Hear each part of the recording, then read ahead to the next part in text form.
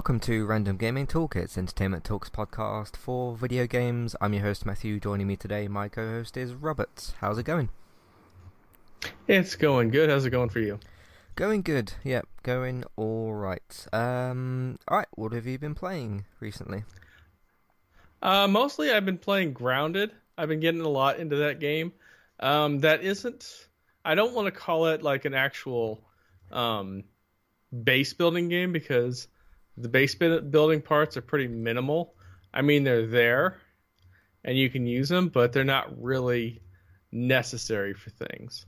So, I mean, the only thing you really have to build is a sleeping bed for you to sleep in at night. But you don't have to build like shelters or defenses or anything like that to really, survive. But it's just a fun game. There's a lot of story to it. It's not a lot of audio. There's like each playable character has maybe 24 stock phrases that they just rotate through. So there's not a whole lot of dialogue in that. The main character that I don't really want to call it an antagonist just yet because we don't really know enough about that. Does have some audio cues, but it's not a whole lot. It's like you find something and then you get maybe like a 30-second blurb. Kind of reminds me of the old audio tapes you used to find in Fallout 3.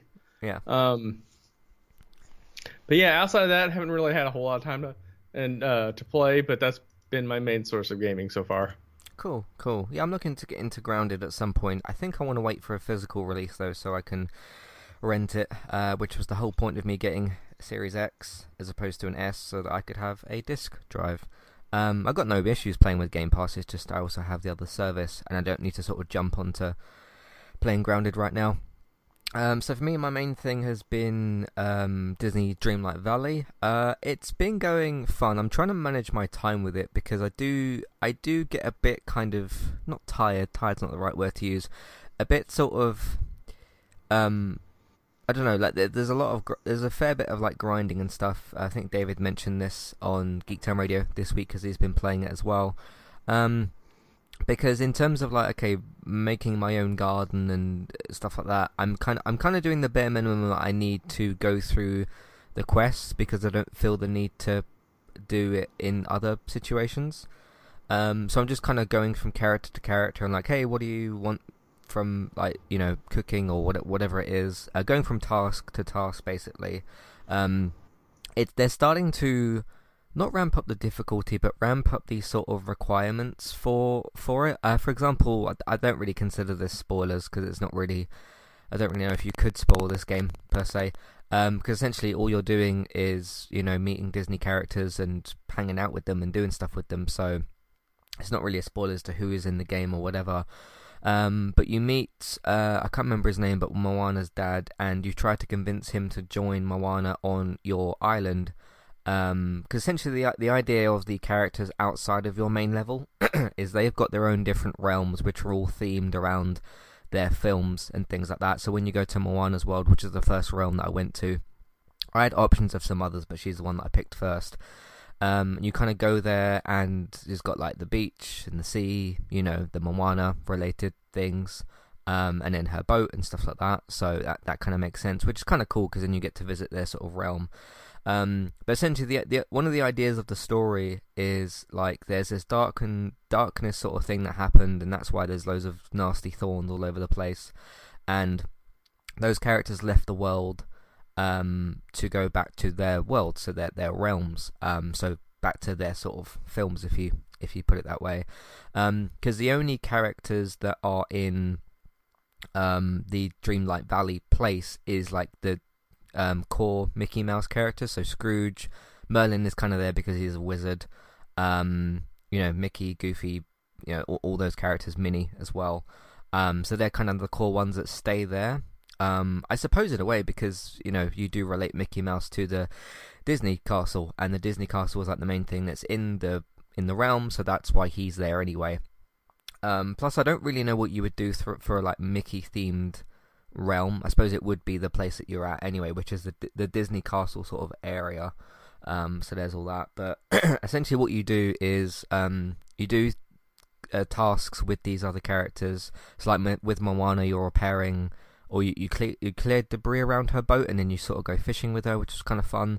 And then she agrees to join your realm. Then you get her a little house, and you have to find somewhere to put it. So your area is going to start getting a little bit more busy, I suppose. She's the first character whose realm I've gone to bring her back. And then Moana's dad, the one who's voiced by Dwayne Rock Johnson, he's like, hey, if you're going to get me to go with Moana, you're going to have to make me these meals, and that's where you do cooking. I've not quite gotten that part done yet.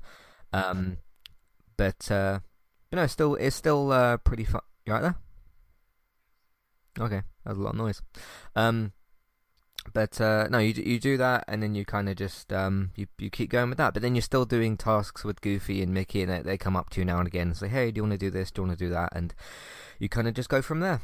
But no, it's good so far. I just I'm managing my time with it, as opposed to, okay, when have I sort of done enough for one day? Because this doesn't feel like a game I don't know what completing this game looks like, because they're going to add...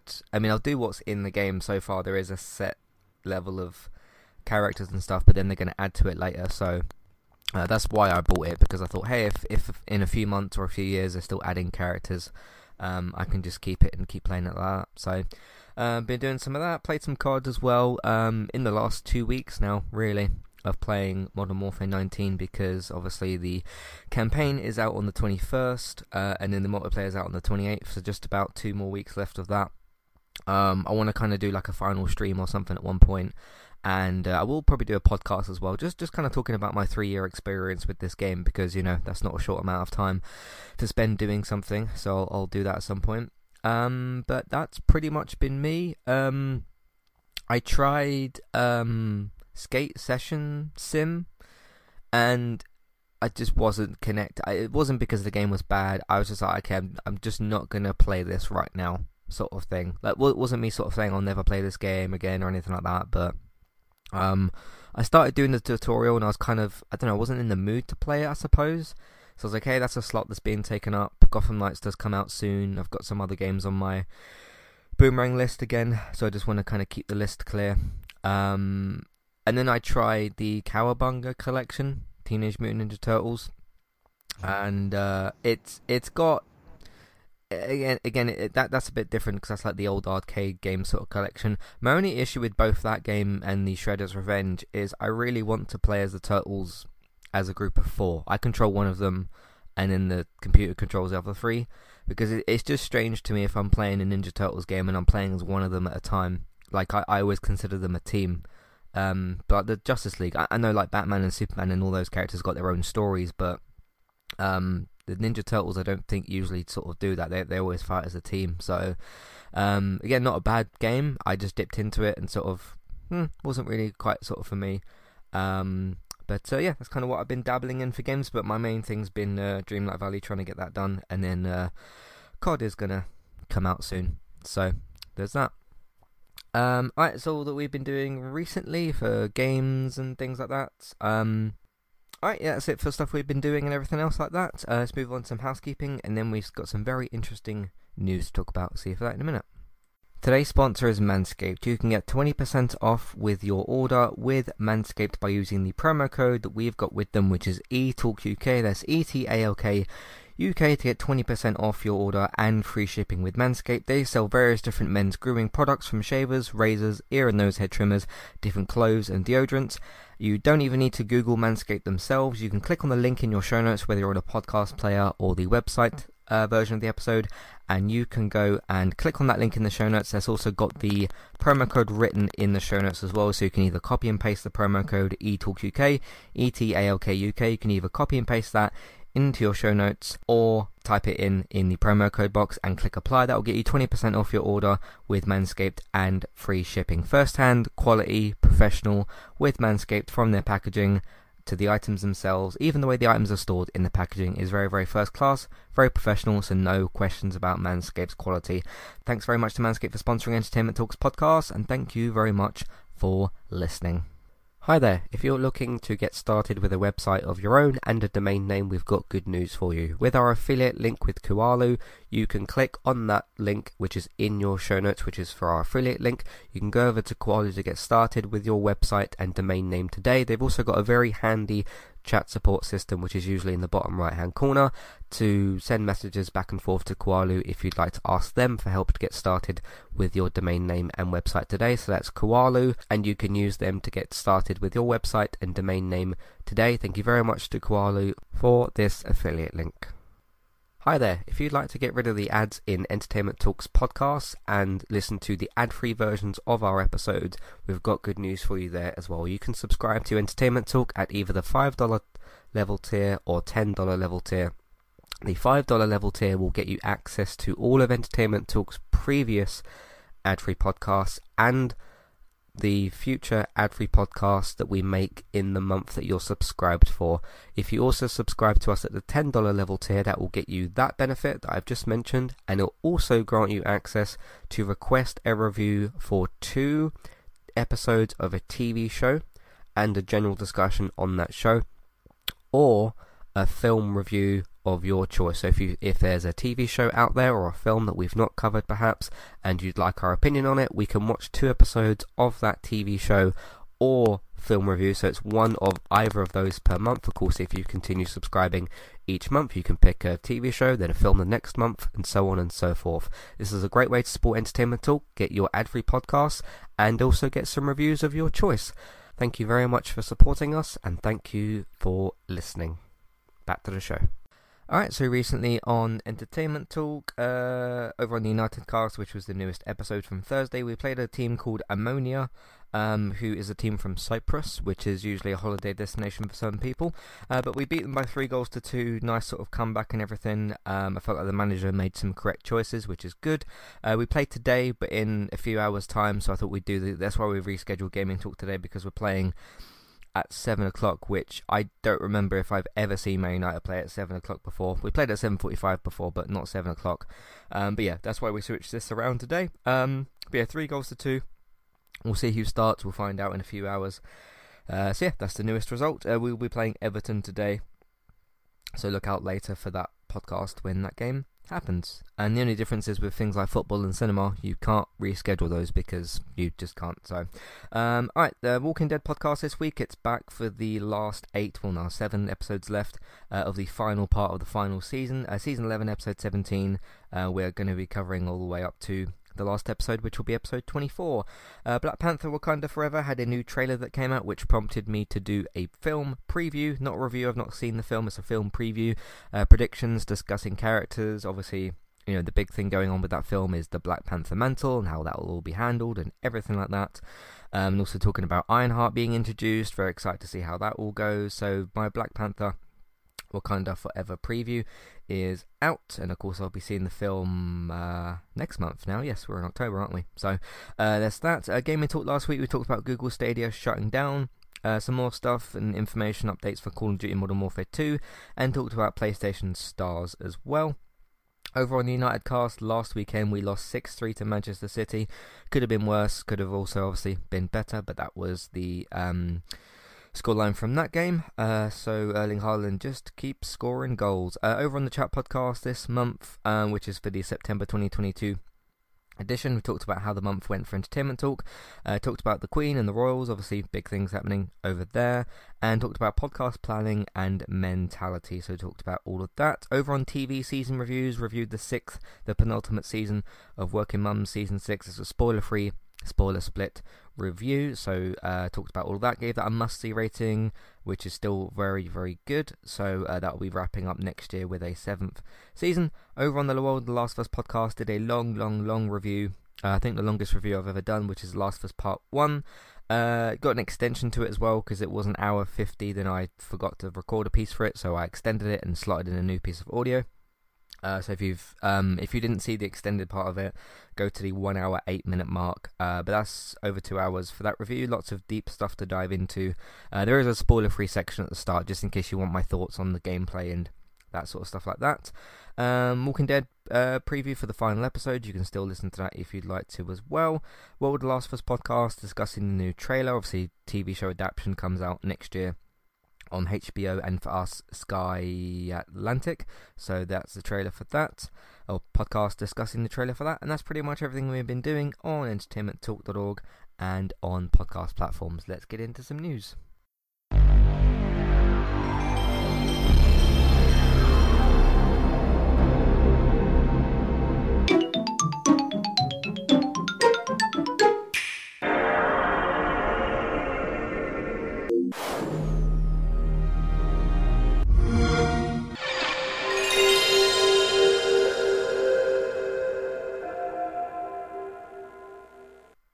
Before we get into the news, something I want to mention, actually, something in just kind of the behind-the-scenes stuff.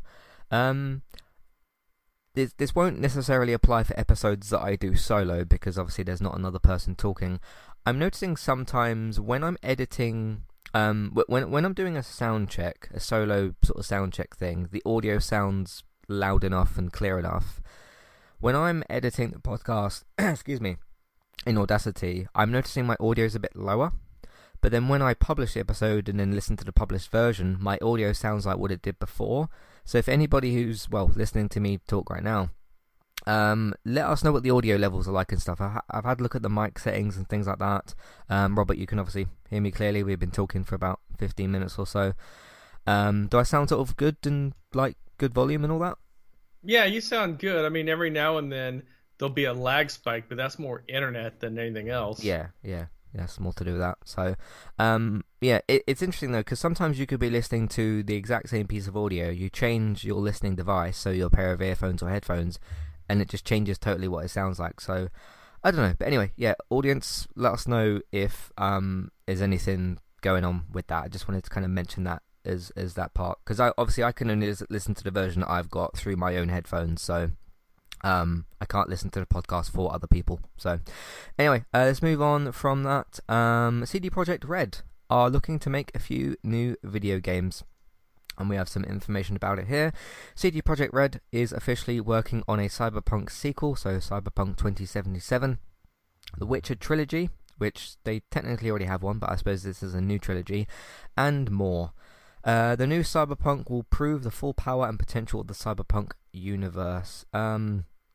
Let's see what this says here. CD Projekt Red is officially working on Cyberpunk sequel, Witcher trilogy, and more. Working on a sequel, a new trilogy of Witcher games, Witcher spin-offs, and an original IP, which is always nice to see, new IP in this industry. I mean, we want a bit of a mix of everything, right? Remakes, sequels, spin-offs, remasters of old games. You know, we want a good amount of equal amount of each, obviously new IPs as well.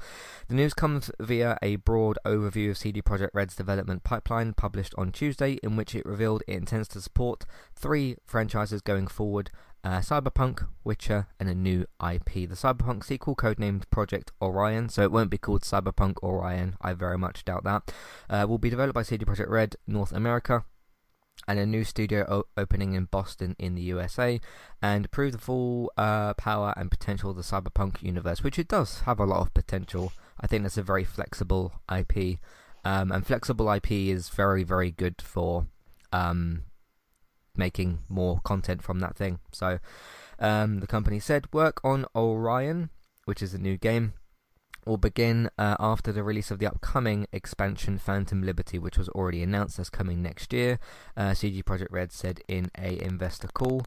Our plans are certainly ambitious, we can talk about that in a minute, and call for a great deal of work, dedication, and further growth. CD Projekt VP Piotr, I'm not going to try to pronounce the surname, said in a statement, this is why we're setting up a new team in Boston, which together working with the expanding Vancouver team will form our new studio.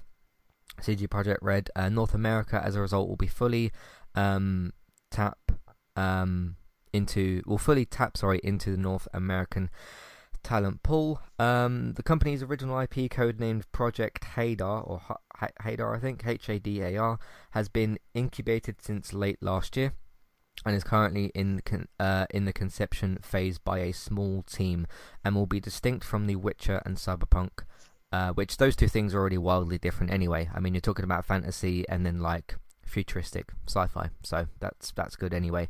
So who knows, this could be like a, I don't know, western, or who knows what it could be. So CD Projekt business development boss Michael emphasized that while work was still early on Hadar, it's important to understand right now we're working on basic concepts and laying the groundwork for this new franchise. So early stage development, basically. On the Witcher front, CD Projekt confirmed that the fourth mainline Witcher game, which had already been announced earlier this year, I think they just said new Witcher game, I can't remember them putting a name to it, so announced earlier this year will be the start of a new trilogy. We already had, of course, Witcher 1, 2 and 3. All three games are planned to be released within 6-year period after the first, it said. So I guess 2, 2 and 2, so one game in 2 years, next game 2 years, next game 2 years. That's probably how you would do that if you could, it said. CD Projekt Red is officially, we've already read that bit. In addition to the new trilogy, an innovative take on the Witcher universe is in development at the Molasses Flood, the American studio behind Flame in the Flood. It acquired last year. Remember, they brought a little studio last year, which is good to help them out. Codenamed Project Sirius, so Sirius. CD Projekt describes that project as an unforgettable story for existing Witcher fans and new audiences. The game will be set in the Witcher universe, but it differs from our past releases in that it targets a much broader audience. The game will provide both single player and multiplayer gameplay, which is interesting as well. I don't think CD Projekt Red has done multiplayer yet, have they? Apart from like Gwent Online, if that had an online version. Yeah, I think Gwent Online is the only one I can think of. You could get that as a separate game, couldn't you? I think outside of the Witcher games. So, in terms of like Cyberpunk and Witcher, they've not done like what we'd consider traditional sort of multiplayer stuff. So, announced as well they're working on another full-fledged Witcher game with a third-party studio led by ex-Witcher veterans. Project Canis Majoris is a story-driven single-player open-world game RPG set within the world of the Witcher universe. Just seeing if I need to read like every single thing here. Basically they're working on a bunch of stuff for those. I think we get the gist here. So yeah, those are the first names of some of those. So we have the name of the new IP, or the code name for it, the name of the Cyberpunk sequel, and the name of the first, code names for all these three games. So I'll just read these last couple of bits here. We are doing this to create new exciting ways of interacting with our brands, and also to enable our internal teams to focus on what drives us as a company, developing revolutionary role-playing games. There's also a little bit of information here that Cyberpunk 2077 hit 20 million of sales, which is quite impressive as well. Probably because of the... I forgot to talk about that, actually. I've watched 4 or 5 episodes of the Edgerunners show. It's the anime show on Netflix. It's really quite good, actually. It doesn't seem to have much to do with the characters we know from the game. It's like different characters, but like callbacks to the world that they're in and all that sort of stuff. It's really quite good. So we have all of that going on. And then last bit here, we see CD Projekt Red as a growing force, shaped by teams which take pride in their achievements and take bold steps to realise their ambitions. I think this is very good news. I do like how in this news piece because a few of the kind of concerns from this have been, okay, you kind of rushed a little bit. Cyberpunk 2077 didn't come out on the greatest of footing. Why are you announcing like essentially 3 new games? I know they said 2 other trilogies and then a new IP, but there's basically 3 games in development right now, which is the new IP, Cyberpunk game, and the Witcher game. But they've laid out here, and they've posted news before about, hey, we've bought this little team, and this little team is going to be supporting with this. So from now going forward is really the case of, okay, our next thing is this Phantom Liberty expansion for Cyberpunk. Once that's done, so that's probably going to be the last thing for Cyberpunk, because they're going to be working on the sequel. As long as they manage the teams well enough and nobody gets crunched too much or anything like that, I still do trust CD Projekt Red. I thought, in terms of the actual games and stuff, I think Witcher 3 was a bit of a bigger success, I think, than Cyberpunk. I remember there was some stories about when Witcher 3 came out and it wasn't working as great, but by the time I'd gotten to the Witcher 3, it was working pretty great. So I don't know. There is like, it's okay to be sort of concerned about this, I suppose, because you'd look at, okay, how much you struggled to recover with one game, and now you're announcing three, basically. But during the last, what's it been, 2 years since Cyberpunk came out, they have like reorganized things and sort of brought new little teams, like support teams and stuff. As long as because what they're kind of trying to do here, in to a certain degree, not to the exact same extent. This reminds me a little bit of, when Kevin Feige gets on stage, right, and he says, hey, about the next couple of films, so for like next year and the year after, but here's our like phase 5 and 6 plans. We're going to leave a few little gaps for you to guess, because there's some gaps in like phase 6 or whatever, but when Kevin Feige gets on that Comic-Con stage, and he gets that board up, and it shows the timeline thing, and it's like, this is fall of this year, early next year, summer of this year, fall of that, that kind of thing. This isn't the exact same thing as that, but it is sort of saying, hey, here's what we're trying to get out next, here's what the other things that we're working on, which, to be honest, I know that we know the next few films from DC, but I'd really like DC to do that as well, but obviously they're dealing with whatever they're dealing with. But I do find it, as long as the time frame or the plan that they've got pans out, I mean, sure, you're going to move things a little bit here and there, right? Like, just because you say, like, hey, next year on June 10th this thing is coming out, it might move to May or July or August, but then there might be reasons things might move around for different reasons, so you're not always going to get like permanent dates for stuff, because right now we have, I can't remember the exact date, but we have like a date for Fantastic Four. Doesn't mean it's going to come out on that exact same date, but it's on the way, and that's when it's targeted for. Where you start to mess things around a bit is where you start delaying things for a year, and then another year, then another 6 months, and it's like, okay, that's not just reorganizing, that's when something's in trouble.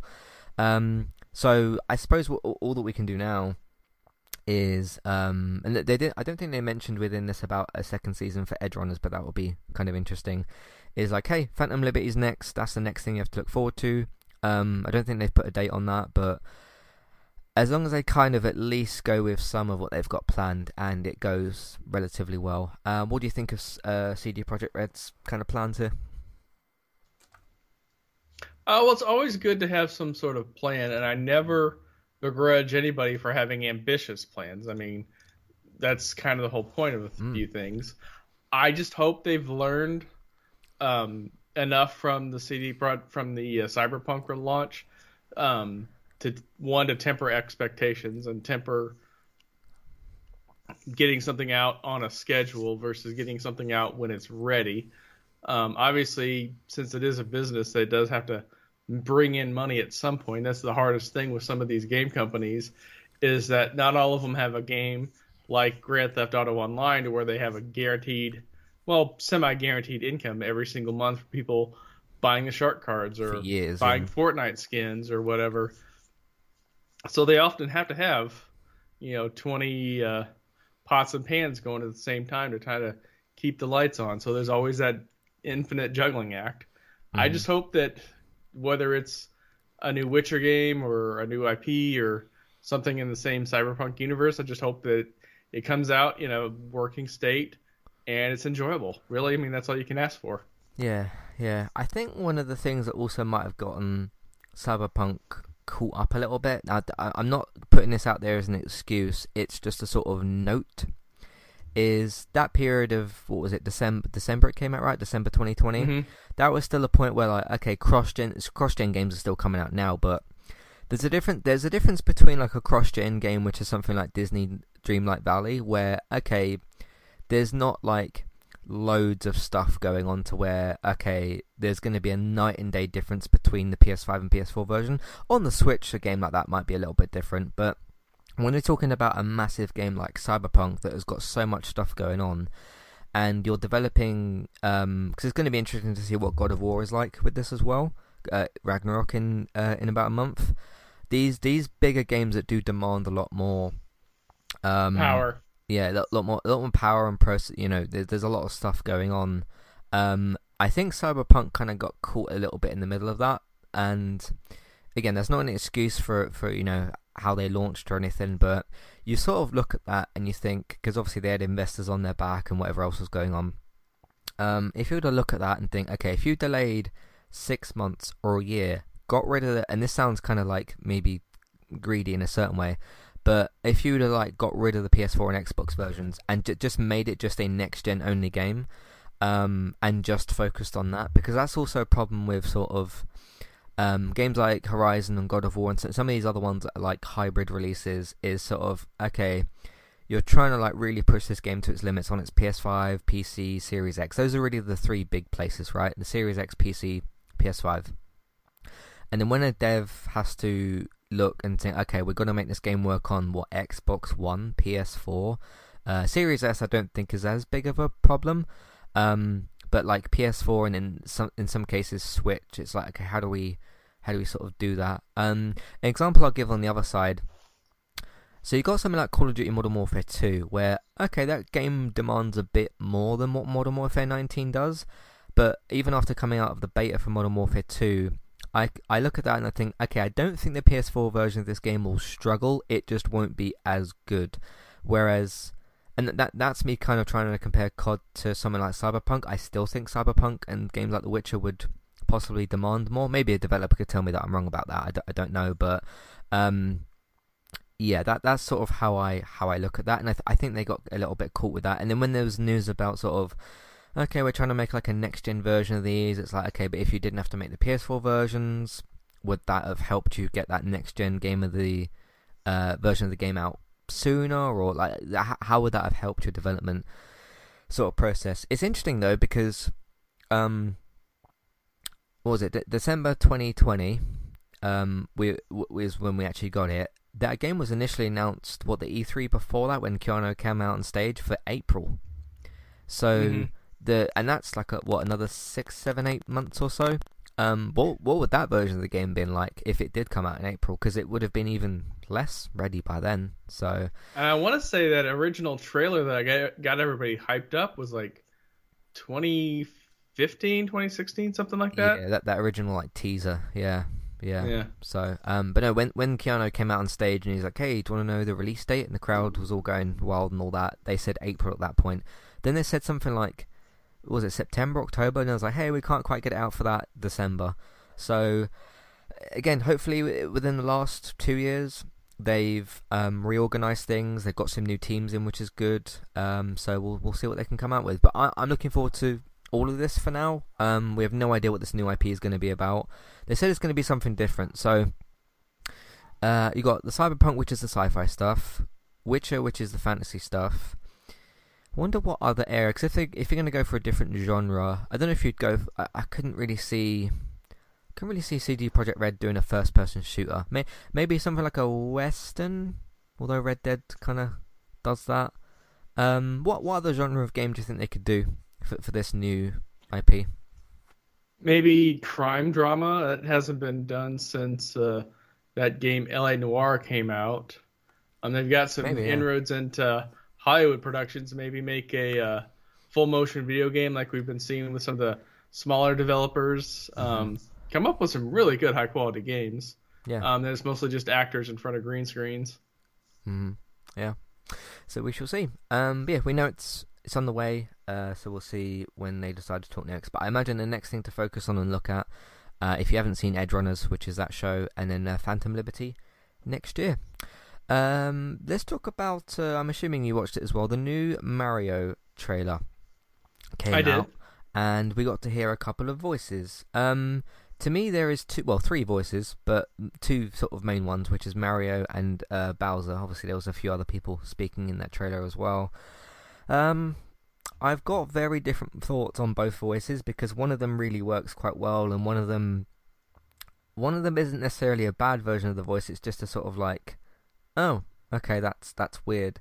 So they start off the trailer, you see Bowser talking first. He has like two sets of different lines. I thought Jack Black sounded great as Bowser. I didn't really have any specific doubts about him. The big question mark throughout this whole film, because they announced the cast a while ago, didn't they? Like Keegan-Michael Key and a bunch of other people, obviously Chris Pratt. And the main question mark, you got like Charlie Day as Luigi and all these other people as well. The main question mark was, what is Chris Pratt going to sound like as Mario? So he opens his mouth, he gives two lines, doesn't he? He says, "What is this place?" And then he's hopping around the end of the trailer, or near the end of the trailer, and I think he says Mushroom Kingdom, here we come. And then you do see Luigi after that. He's running away from something, but you don't hear him speak. I think he sounds kind of strange as Mario. The difference here for me, I have watched TV shows with like American characters played by people that were British that I didn't know were British until I found out, and I've seen that in the other way around as well. So Americans doing English accents or English people doing American accents. You can get away. They've been getting away with that for years. I mean, for those of you that don't know, you've got Andrew Lincoln, Lauren Cohan, and Lenny James. Those are at least the three that I know. They're all British and they do American accents on Walking Dead. I know there's different types of American accents, isn't there? But they do that pretty well. And I think one of them, I don't know which one. I didn't know that they were British for a bit of time, not for like ages and ages, but for a bit of time until I knew who the actors were. I can't remember which one it was, but one of them I didn't know was British until I found out randomly. And that works pretty well, so you can get away with that.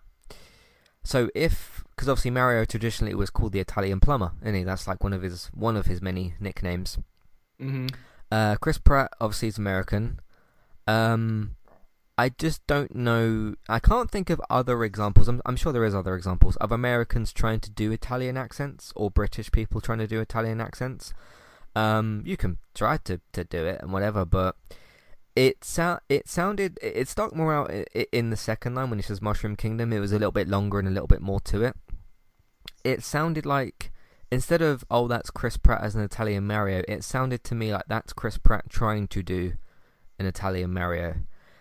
And look, that doesn't mean that the two voice lines he gave, that's what he's going to sound like for the entire... How long do you reckon this film is? 90 minutes, roughly? Yeah, I gotta figure it's going to be like 90 minutes to an hour, to like 2 hours close. Yeah, something like that. But there's always voices that you never know until you know. Like, I kind of had heard of Hugh Laurie before he got the role in House. Didn't know he was British. Rose McIver from iZombie, she's Australian. And then there's just some voices that, if it's not that voice, it just doesn't. Peter Cullen is Optimus Prime. That's something that I've heard pretty much all my life. And if they ever do anything else Transformers and it's not Peter Cullen, it doesn't sound like Optimus Prime. Yeah. And there's just always going to be voices like that. There's one example where they get away with it, which is in... I think his name's Matthew Hanks, Tom Hanks' brother. In certain iterations, I think in some of the video games of Toy Story, his brother does the voice for Woody instead of Tom. I think his name's Matthew Hanks, is it? I think but having like a direct relative, you're gonna have the same right. That's where you get to get away with some of that, yeah. And there's been certain games and stuff I played a Toy Story where later I found out it wasn't Tom, and I was like, oh, didn't really sound any different. So that's pretty good.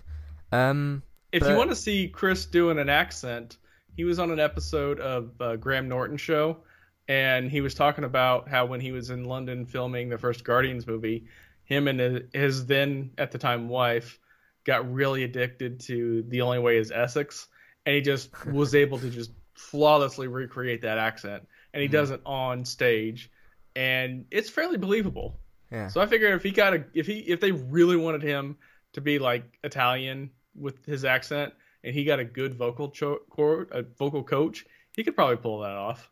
Yeah. And I was reading some stuff yesterday about like, oh, Chris has played hours and hours of the game and this sort of stuff. That's good for his research.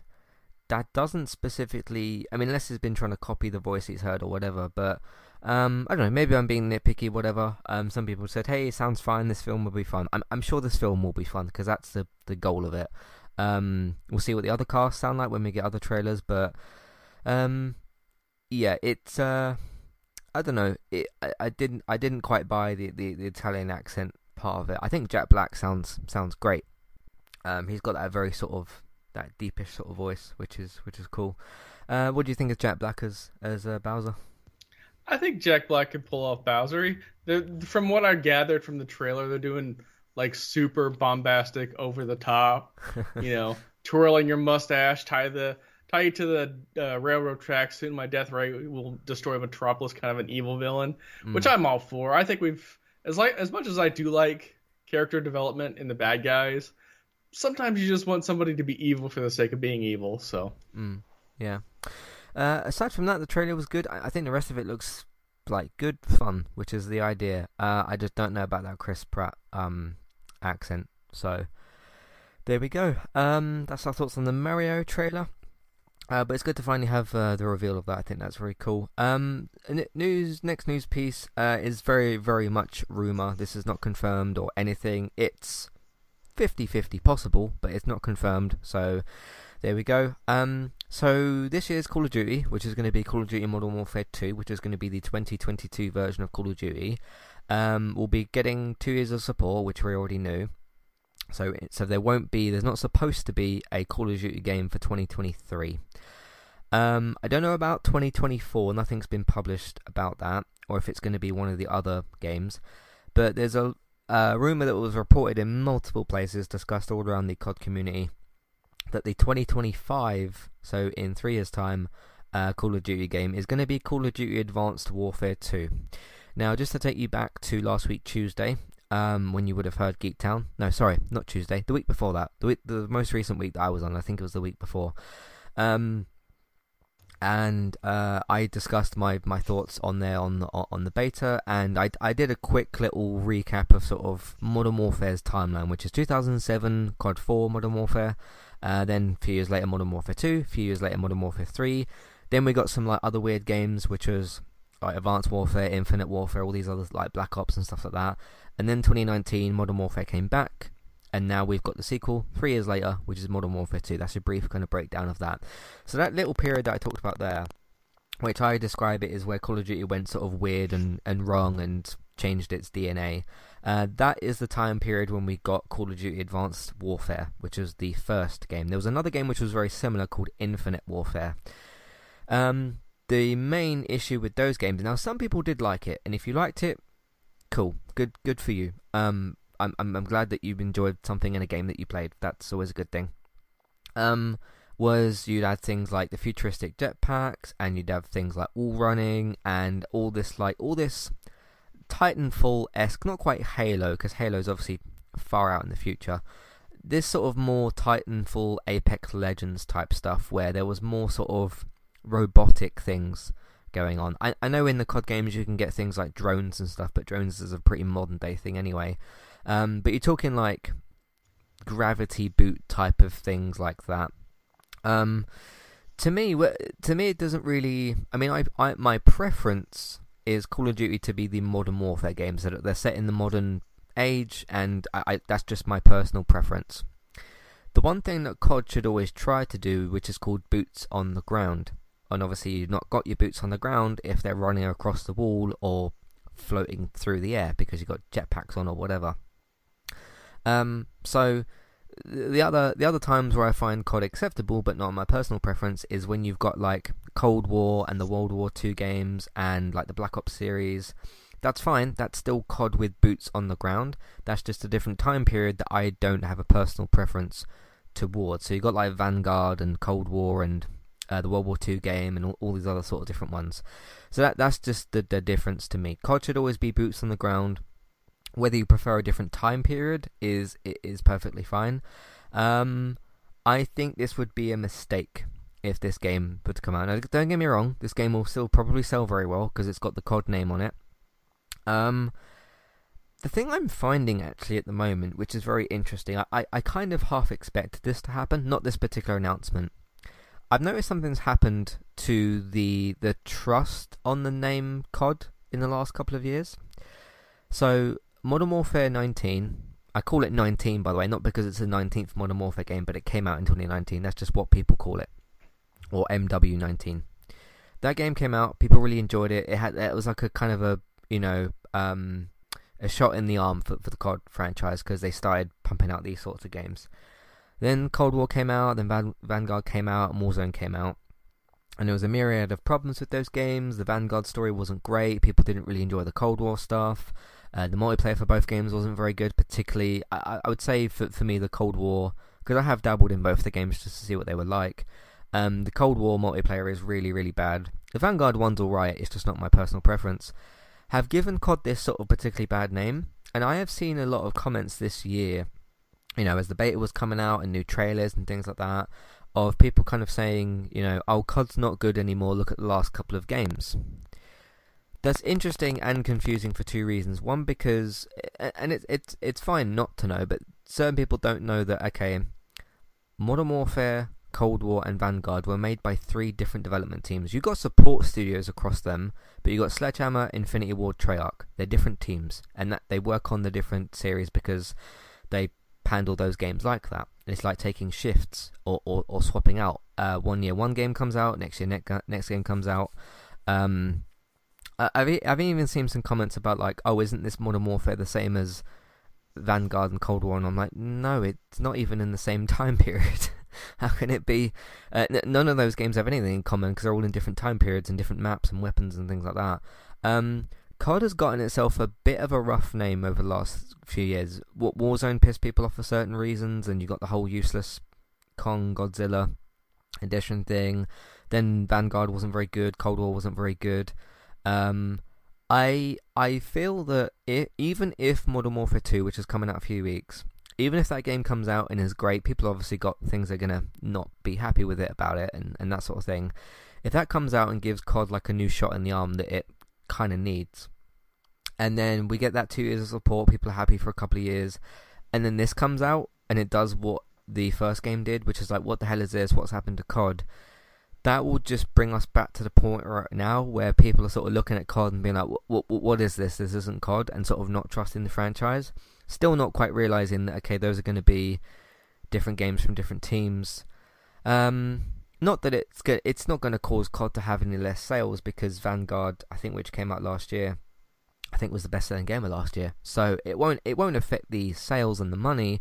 It will just affect the critical response, the feedback from it. So I really hope this. Obviously, I'm not going to play Advanced Warfare 2 because that's just not COD in any way, shape, or form to me. Still very much looking forward to Modern Warfare 2 in a few weeks. But I think this would be a mistake. I really do. Whether or not game development's already started on this and it's too late, I don't know. Obviously, I don't work for whoever's going to be making this game. We shall see. We shall see what happens. Obviously, 2025 is way out. We got to get the Modern Warfare 2 game out first, and then whatever's going to come out after that. I'm just trying to figure out, though, because 2022, Modern Warfare 2, 2023 is the second year of support for Modern Warfare 2. I don't know what's supposed to come out in 2024. Whether it's going to be Black Ops 5, maybe? I don't know. We shall see. Robert, I know these aren't particularly your types of games. What do you think of this rumoured news, though, and everything I've just discussed? Honestly, like I've said way too many times, I know I sound like a broken record at this point. I'm just not in that game sphere to really get a grasp on everything that you're saying. Yeah. I agree with you that the game needs to be fun. I mean, obviously you would think that's a given, but sadly sometimes people forget, hey, maybe this game should be fun. Mm-hmm. It should be playable. We haven't always gotten to that. Mm-hmm. You should take feedback seriously to the point to where, is this a legitimate issue or is this just somebody complaining about not being good? Obviously, that's a delicate balance to maintain with any online competitive game. And it's just one of those things that I hope that it's enjoyable for the most number of people possible. So, fair enough. Yeah, I just think just on a fundamental base level, just have these games be good boots on the ground, because if you don't want that, that's why series like Halo Infinite and Apex and Titanfall, and if you like those games, that's good.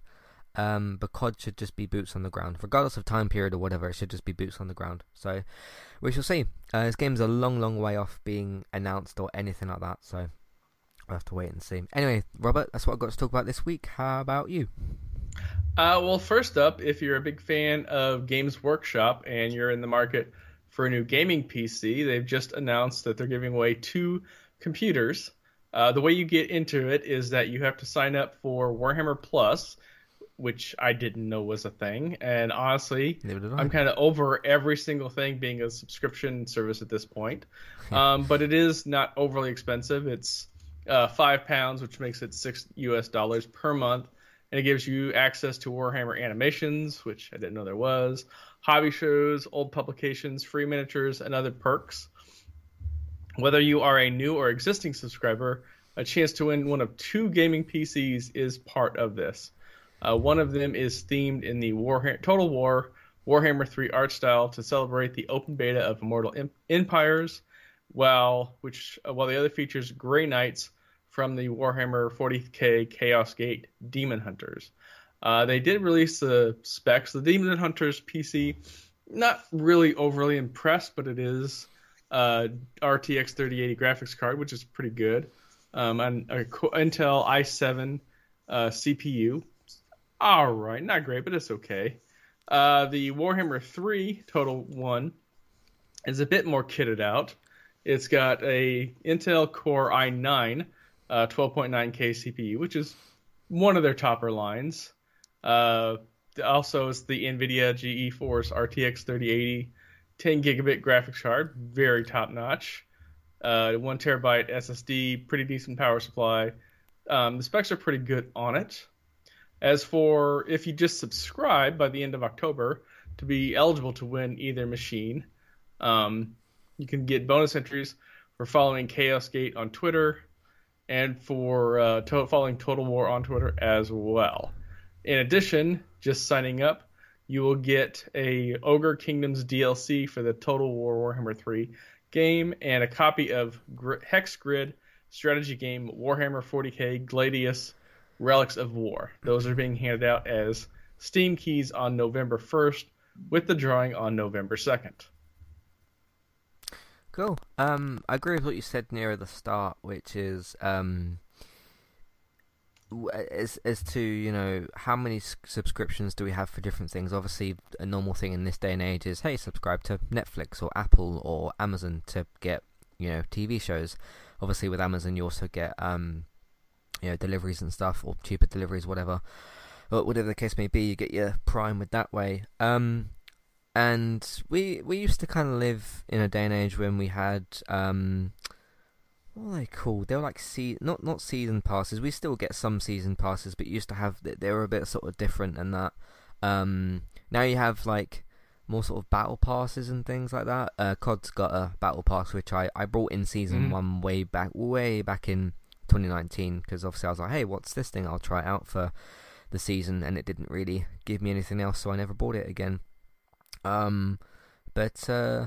Yeah, it's I remember there was a rumor actually going around, I think it was for Modern Warfare 2, and they said the things that you'd need to play the game is obviously a console of some kind or a PC. If you're playing on you know, online, you need a subscription, then the game, and then like Call of Duty Online. That last one didn't really manifest. That didn't really sort of happen. Because technically the Call of Duty Online thing is kind of Battle Pass, but you don't need it to play the game. You just need your online thing. But yeah, there's a lot of subscriptions for stuff, so we just have to kind of manage that. I'm not a Warhammer player myself. I do hear good kind of things about them and stuff. So yeah, we'll see what comes out of this. Yeah, and it's not like this is like a new-ish franchise. I was playing the miniatures back in the early 90s. So it has a really long history with having content. I just didn't know any of that could be part of any kind of like streaming service, which is super weird, but okay. I'm a little disappointed with the one computer. I mean, obviously, with the world the way it is, they can't kit it out to max stats, but it just seemed a little underwhelming. Yeah. Speaking of Amazon, by the way, I saw something at work on Friday. I was in a computer room where I was cleaning and doing my normal thing. I was chatting to one of the teachers, just had a conversation about whatever, while I was still working. And I saw on the windowsill obviously they get Amazon deliveries because they buy stuff for the school. And although the package was upside down, I noticed, you know, on the black strip of an Amazon package, it had the names of some of their shows. It said like Rings of Power and some other stuff. It's like, that's kind of interesting, because I think there are people out there that subscribe to Amazon Prime and they're like, oh, I'll get this for deliveries, but they don't know that there's a whole streaming service with, like, you know, The Boys and Rings of Power and all these other things. I guess that's a good way to sort of tell them, because even if they have to send you an email and say, hey, you got Prime Video, you might not see the email or whatever, but putting it on the box of the things that you're buying from them, I think is a pretty cool marketing thing. Whether or not you don't look at that and you open your package and throw the package away, I don't know. But anyway, I just... Ready for probably the most random fact of random facts about Amazon? Okay, go on. Do you know why part of the Amazon logo is that swooping arrow? No, why is that? You might have told me Because if you before, look at it, the arrow goes from A to Z, which is Amazon implying they have everything from A to Z. Right, yeah.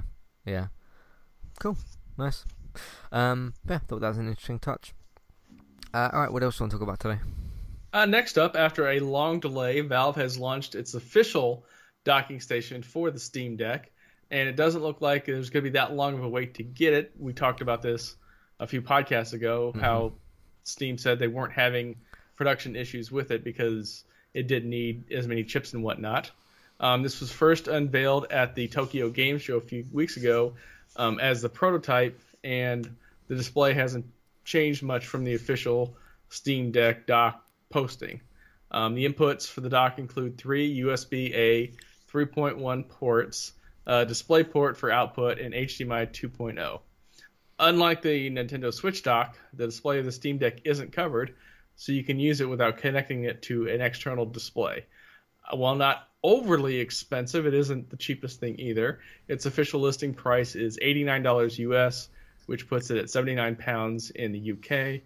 The upshot is that Valve announced that the Steam Deck will be available for orders without needing a reservation due to the fact that they don't have the supply chain issues versus getting the CPUs and the screens and whatnot for the deck. So if you have a Steam Deck already, you should be able to get the docking station fairly easily. Nice. So I'd not seen anything about this until you brought it up. I remember we said about before they made a comment or whatever about their the Steam Deck docking thing. So how does it work? Because obviously with a Switch, the old idea with the Switch is that you slot it in, you take the Joy-Cons off, you put the Joy-Cons onto a grip, and then you use that. I don't think anybody does that anymore. But how does that work with the Steam Deck? I'm sure since there's multiple USB ports, and it's basically a mini computer, you can just use like a USB dongle for a controller. Okay. Or if it's a Bluetooth controller, you could probably pair it to Bluetooth. I'd have to check, but I would be shocked if the Steam Deck didn't have some sort of Bluetooth functionality. If nothing else, then for headphones. Right, some sort of USB. But yeah, that would be my guess. Yeah. Yeah, again, Steam Deck isn't something I'm looking at. I still think the controller looks a bit strange, especially the one with the action buttons on, because I think the analog stick's too close to it. I've not heard any specific complaints about that, though, but yeah, for those PC players out there you go. But I've not even really played on my Switch that much recently. I have still got Switch Sports and Kirby in my list, so I could be playing them this time next week. Who knows? But yeah, it's good for those players out there that want that. So that is good. Alright, what's your other story? The last one I have for this week is kind of the big news article for the week. Brazil has given the go-ahead for Microsoft to purchase Activision Blizzard.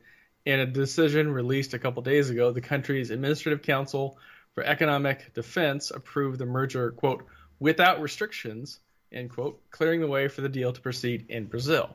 This is another big win in Microsoft's journey to purchase Activision Blizzard.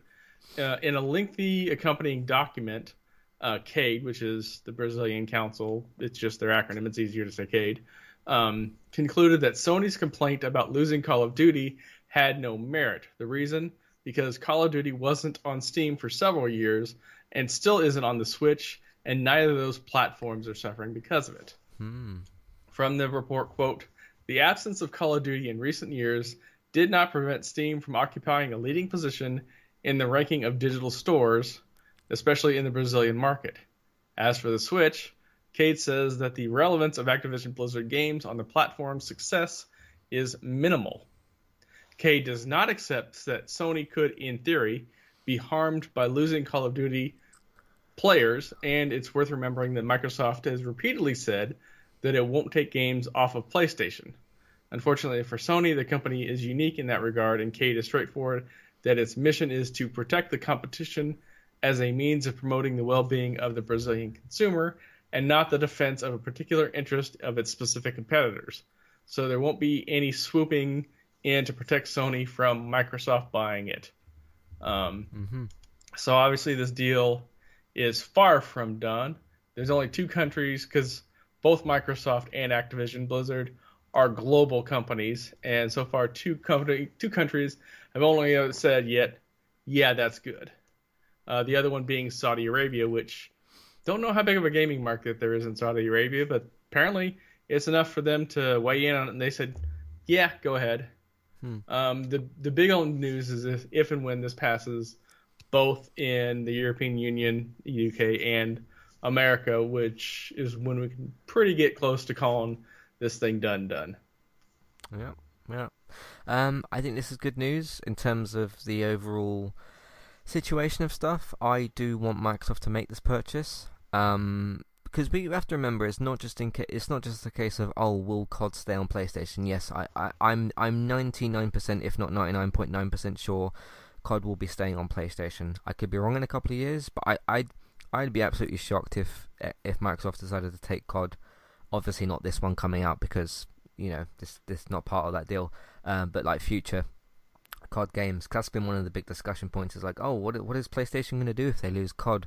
It would be stupid of Microsoft to take COD away from PlayStation, because it's a juggernaut in the gaming industry. So, although yes, PlayStation would lose out if COD went off PlayStation, but Microsoft would also lose out because COD's one of the biggest selling games of the year every single year, regardless of quality, and Microsoft would simply be cutting away a big platform. So it would be a lose for both of them. The other part of that is like, for me, in terms of military shooters and stuff, I mean, Battlefield's not doing anything right now. I don't think PlayStation or anybody else could make let's say a new IP or something to compete with COD, because COD's just too much of a big name. It's like when other companies come out and like if you to try and make a FIFA or a GTA competitor. I know that PES is out there, but PES is kind of its own thing at this point. But like nobody's going to be able to successfully make like a GTA competitor, because the game's it's just that regardless of the quality of the thing, it's the name. Like you look at COD, and you look at GTA, you look at FIFA. Those are just massive household names. There's the other side of this, of course, as well, which is, let's not forget all the sexual harassment stuff that happened over at Activision, which was caused not solely by Bob Kotick, but obviously he was a massive part of that, and he needs to get out. And at a bare minimum, he did nothing to prevent it. Right, yeah. If not contributed as well, or there's obviously loads of stories about that. We covered that story for like 3 weeks in a row, because news just kept coming out over and over. And I was like, we can't just ignore this. We might be sick of talking about it, but we can't ignore it. We're a games podcast, and this is a massive thing.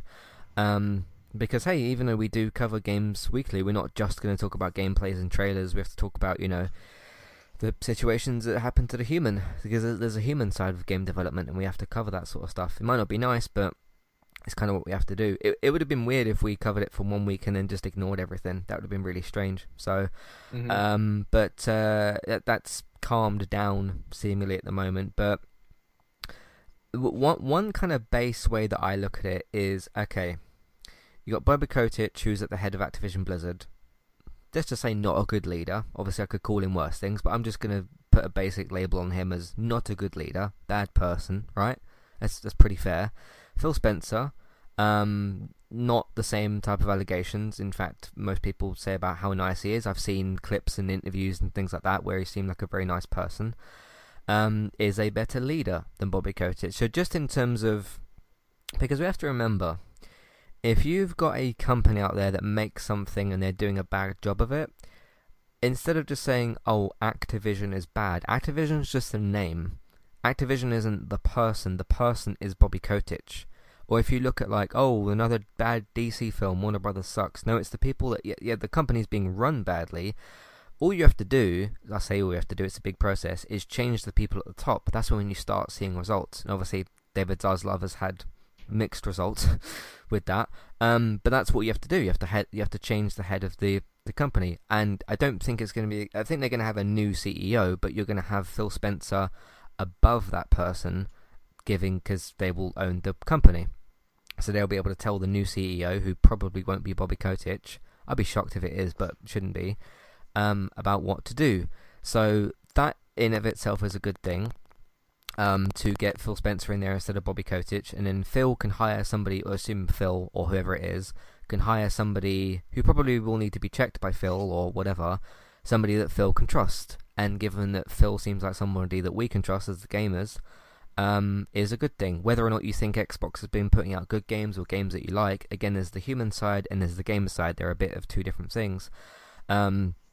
Also, if you take Bobby Kotick out and then you sort of, let's say, take all the bad, because there was the phrase, frat boy atmosphere or whatever it was called, get that out the company, fire whoever it is that needs to be fired from that, and freshen things up is what I'm trying to say, and that can make the working environment for these people better.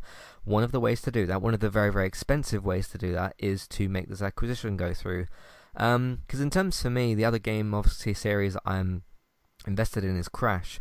I've got no problem, and it also would make a certain amount of sense. Crash isn't like obviously he's a big household name, but Crash Bandicoot isn't going to sell as many copies as Call of Duty, or other related games. Yeah, and as someone who grew up in a college town, legendary for its partying, saying frat boy atmosphere is a whole nother level of context. Yeah. I got a ton of stories, and none of them are safe for work. Right. But let's say Crash Bandicoot 5 or whatever came out, and they said, hey, this game is exclusive to Xbox. I've got no problem playing a Crash game on my Xbox. That's why I bought a new one. So that, all these acquisitions Xbox have been doing, and Starfield and all this sort of stuff, so I can play those on a well-working Xbox, because my Xbox One started to not run so well. So... yeah. And that's why I got one of the disc drives, so I can use that with Boomerang and start playing Xbox games. So if Crash 5 or whatever game, although if there's a Crash game in development now, it probably won't be exclusive to Xbox. It'll probably be the next one after that. So, but yeah, and it's not like when and it's not like when Microsoft bought Bethesda and all those properties, they didn't cancel the contract to make Deathloop and Ghostwire exclusive on PlayStation for whatever time that was. Now, obviously, as soon as that time was up, they got Deathloop onto Game Pass as soon as possible. I haven't seen Ghostwire yet. I haven't seen that on downloading Deathloop. I saw some gameplay of it. Yeah, Ghostwire is one I would at least try. I'm not overly interested in Deathloop, but Ghostwire I would at least try because it's something different. Mm-hmm. Yeah. But yeah, I mean, it's one of those things that it is what it is. So. Mm-hmm. But for those reasons alone that I just laid out, which are all perfectly, I think, valid arguments, yes, it's very, very expensive. Obviously, none of that 70 billion is my money, so I'm not bothered. If it means a better working environment for Activision Blizzard employees, getting Bobby Kotick out, and also a really big thing. This has kind of gone under the radar a little bit. I've mentioned it a number of times, but I haven't seen it get mentioned on other places. This mismanagement development thing of like, hey, Vicarious Visions, you're going to remake Tony Hawk and Crash and then work on Blizzard games. It's like, what? And then, hey, Toys for Bob, you're going to go from working on Crash and I think Spyro to COD. So what are you talking about? What? Why? None of that makes any sense. Getting that sorted out, because the developers that were already working on COD is more than enough developers, and then getting some of those teams back on Tony Hawk and Crash and Spyro. Heck, maybe this would probably take a few more years. That cancelled version of Tony Hawk 3 and 4 remaster, which I'm not personally invested in, but I saw how Tony Hawk fans responded. They weren't very happy. Maybe you can revive that in a few years. Who knows? And that's what you can do when you have your development resources in the right place. You can make games that people want and care about, rather than saying, hey, no Tony Hawk, you're going to work on Call of Duty. So yeah, that makes sense. So those three aspects are very good things. What do you think of the situation here? Yeah, agreed. I mean, Microsoft has 23 studios now before this acquisition, so and that's why I've never been the biggest fan of saying, Microsoft released this and Microsoft released that. It's like, no, this company made this game. Microsoft just helped get it out to more people. Because if you look at an Obsidian game versus another franchise, versus Bethesda game versus another game, you can see very, very different styles, even though they're all technically under the Microsoft banner. Yeah. So, to me, good news. Whatever needs to happen with this, as long as it's good things that need to happen. If it's just approvals from different companies, which it seems is the case, we'll see how that goes. It's still going to be a good few years until this all fully is put into place, but yeah, if this is done before 2025, I would be shocked, just because it has so much to get through. Definitely. It's a lot of money as well. So, that's all the news you had? Yep. Cool. We've got a couple of emails to get to. If you would like to write into the show again, please, if you've had trouble hearing, not necessarily the co-host, but me on joint episodes, please do let me know, because I do need that feedback to make the episodes better. Because I'm looking into getting a new microphone as well and other things like that. So any feedback on that would be very helpful. So please do that. Because I can level certain audio things out myself, but if it's a case of like getting a new microphone, that is something I'm looking into and considering. Anyway, that feedback. Anything else that we discussed here? What are your thoughts on the Activision Blizzard what's it called, acquisition? Yeah, I forgot what the word was called. The acquisition there. Your thoughts on Advanced Warfare 2, what CD Projekt Red is up to, what have you been playing, what are you looking forward to?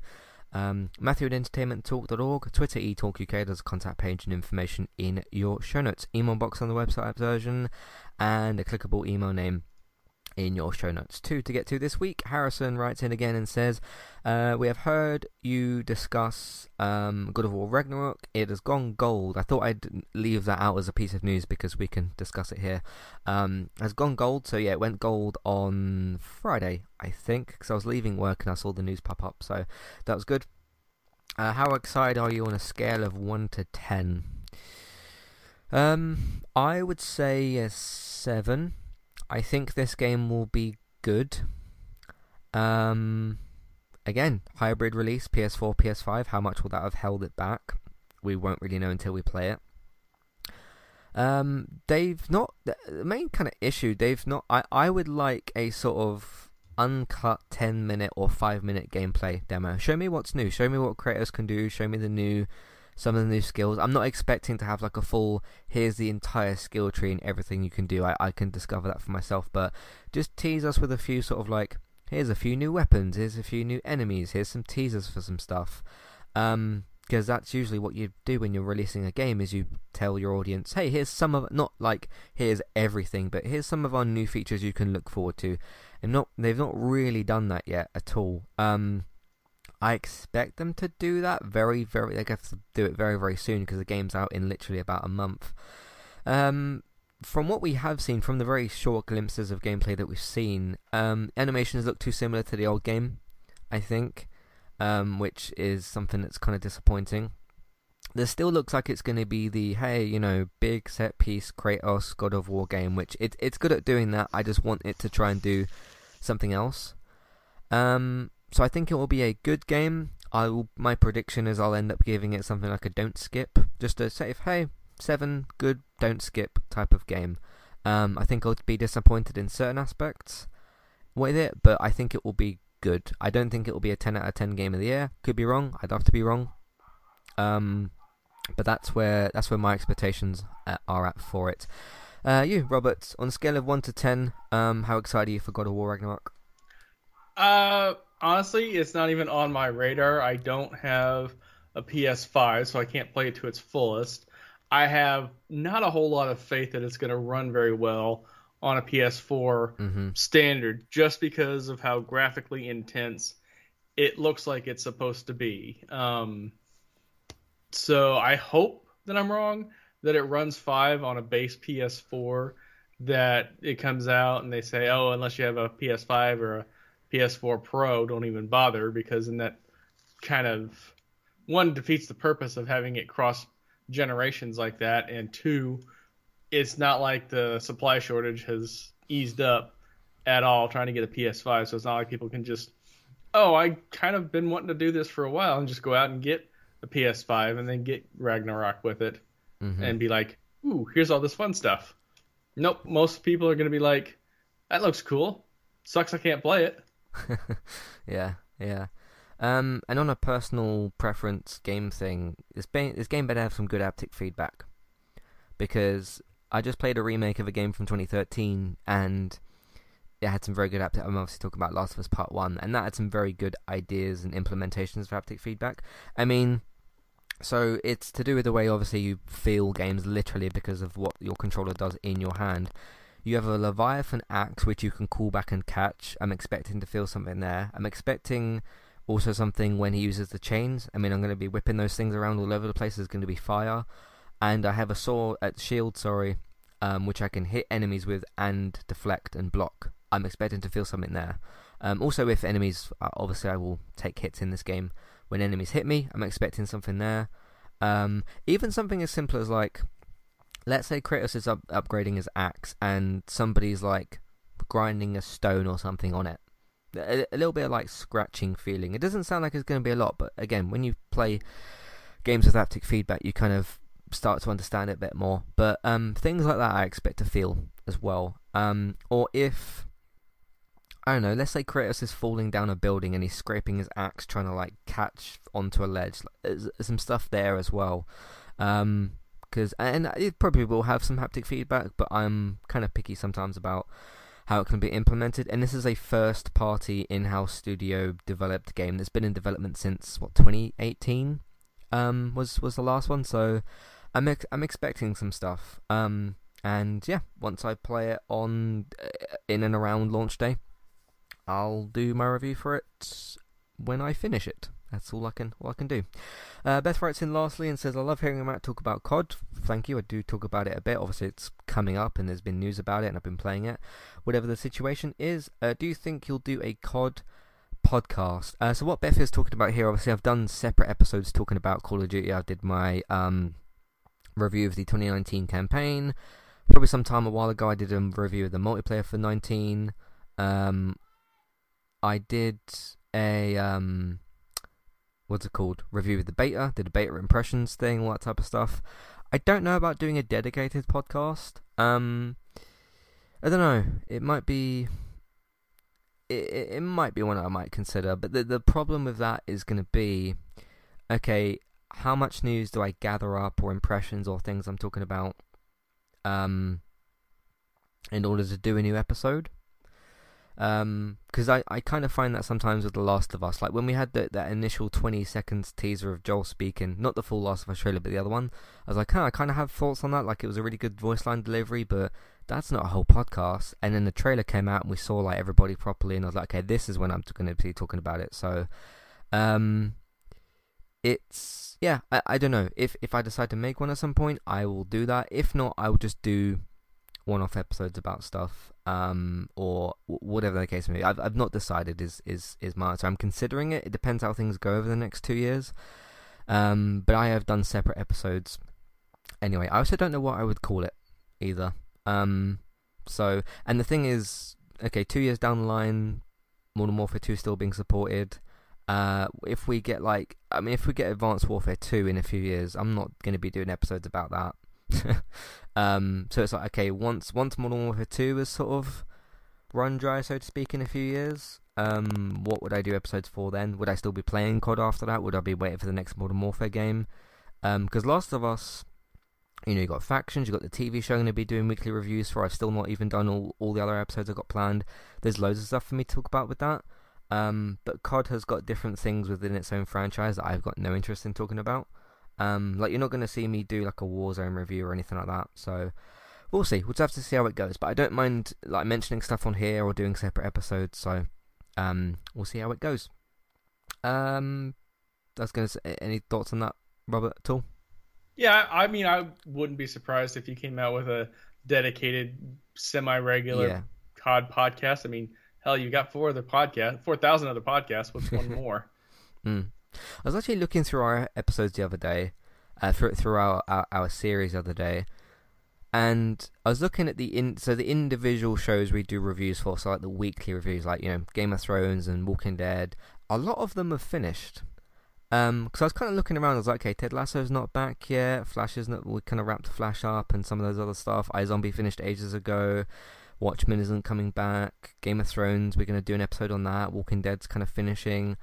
I might start looking for some other new. I didn't realize until I looked. I was like, oh, this show's finished. This show's finished. And you got smaller things like Monsters at Work, which I think is coming back for season 2, but that's not going to be all the time. So I might start having a bit more of a look into that. We shall see.